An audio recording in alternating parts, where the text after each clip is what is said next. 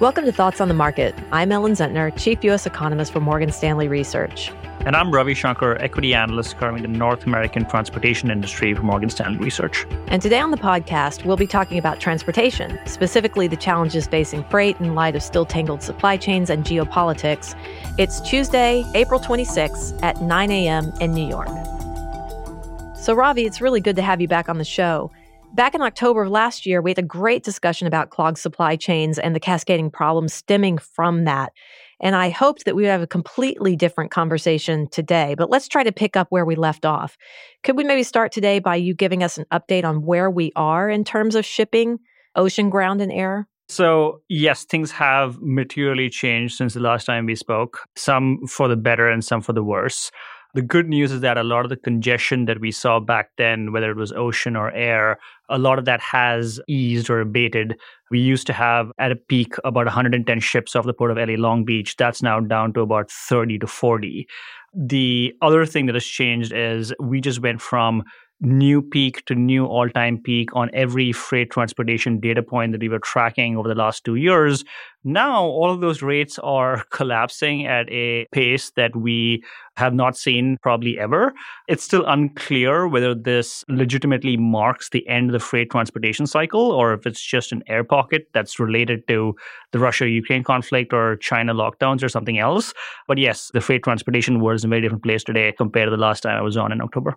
Ellen, I know you want to dig a little more deeply into the current challenges facing the shipping and overall transportation industry, but before we get to that, can you maybe help us catch up on how the complicated tangle created by supply chain disruptions has affected some of the key economic metrics that you've been watching over the last 6 months? That is, between the time we last spoke in October and now. Sure. So we created this global supply chain index to try to gauge globally just how clogged supply chains are. And we did that because what we've uncovered is that it's a good leading indicator for inflation in the U.S. And on the back of creating that index, we could see that the fourth quarter of last year was really the peak tightness in global supply chains. And it has about a 6-month lead to CPI. Since then, we started to see some areas of goods prices come down. But unfortunately, that supply chain index stalled in February, largely on the back of Russia-Ukraine and on the back of China's zero-COVID policy starting to disrupt supply chains again. So the improvement has stalled. There are some encouraging parts of inflation coming down, but it's not yet broad-based enough. And we're certainly watching these geopolitical risks closely. So, Ravi, I want to come back to freight here because you talked about how it's been underperforming for a couple months now, and forward expectations have consistently declined as well. You also said you believe it may be too early to tell if the cycle is ending. You pointed to it as possibly being just an air pocket. Can you walk us through all of that? What I can tell you is that it's probably a little too soon to definitively tell if this is just an air pocket or if the cycle's over. Again, we are not surprised and we would not be surprised if the cycle is indeed over because in December of last year, we downgraded the freight transportation sector to cautious because we did start to see some of those data points you just cited with some of the other analysts. So we were expecting the cycle to end in the middle of 22 to begin with, but to see the pace and the slope of the decline in a lot of these data points in the month of March and how that coincides with the Russia-Ukraine conflict and the lockdowns in China, I think is a little too much of a coincidence. So we think it could well be a situation where this is an air pocket and there's like 1 or 2 innings left in the cycle. But either way, we do think that the cycle does end in the back half of the year, and then we'll see what happens beyond that. Okay, so you're less inclined to say that you see it spilling over into 2023 or 2024. I would think so. Like if this is just a normal freight transportation cycle, that typically lasts about 9 to 12 months. The interesting thing is that we have seen 9 to 12 months of decline in the last 4 weeks. So there are some investors in my space who think that the downturn is over and we're actually going to start improving from here. I think that's way too optimistic. But if we do see this continuing into 2023 and 2024, I think there's probably a broader macro consumer problem in the US, and it's not just a freight transportation inventory destocking type situation. So, Ravi, I was hoping that you'd give me a more definitive answer that transportation costs have peaked and will be coming down because, of course, it's adding to the broad inflationary pressures that we have in the economy. Companies have been passing on those higher input costs. And we've been very focused on the low-end consumer here who have been disproportionately burdened by higher food, by higher energy, by all of these pass-through inflation that we're seeing from these higher input costs. I do think that rates in the back half of the year are going to be lower than in the first half of the year and lower than 2021. It may not go down in a straight line from here, and there may be another little bit of a peak before it goes down again.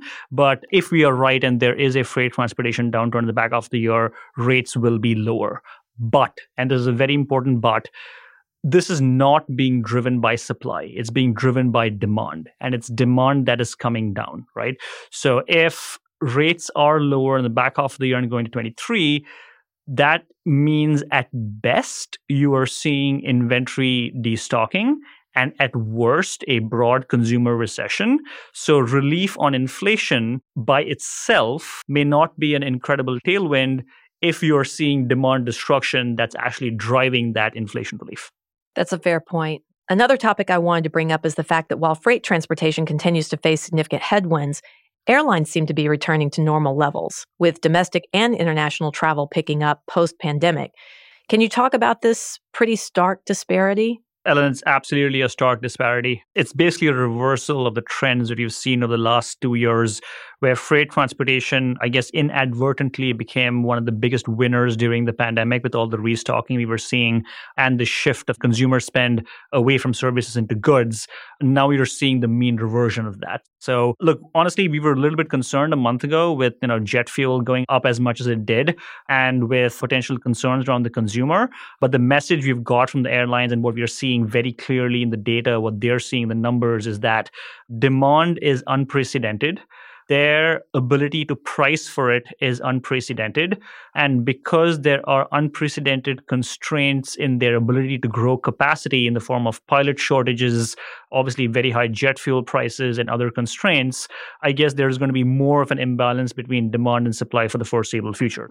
And again, as long as the US consumer holds up, we think there's a lot more to come here.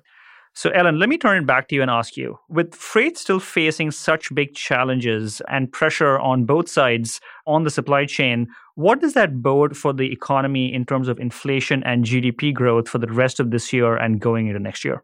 So I think because, as I had said, our global supply chain index has stalled since February. I think that does mean that even though we've raised our inflation forecasts higher, we can still see upside risk to those inflation forecasts. The Fed is watching that as well because they are singularly focused on inflation. GDP is quite healthy. We have a net neutral trade balance on energy. So it actually limits the impact on GDP, but has a much greater uplift on inflation. So you're going to have the Fed feeling very confident here to raise rates more aggressively. I think there's strong consensus on the committee that they want to front load rate hikes because they do need to slow demands, to slow the economy. They do almost need that demand destruction that you were talking about. That's actually something the Fed would like to achieve in order to take pressure off of inflation in the U.S. But we think that the economy is strong enough, and especially the labor market is strong enough to withstand this kind of policy tightening. It takes actually 4 to 6 quarters for the Fed to create enough slack in the economy to start to bring inflation down more meaningfully. But we're still looking for it to come in for core inflation around 2.5% by the fourth quarter of next year. So, Ravi, thanks so much for taking the time to talk. There's much more to cover, and I definitely look forward to having you back on the show in the future. Great speaking with you, Ellen. And thanks for listening. If you enjoy Thoughts on the Market, please leave us a review on Apple Podcasts and share the podcast with a friend or colleague today. The preceding content is informational only and based on information available when created. It is not an offer or solicitation, nor is it tax or legal advice. It does not consider your financial circumstances and objectives and may not be suitable for you.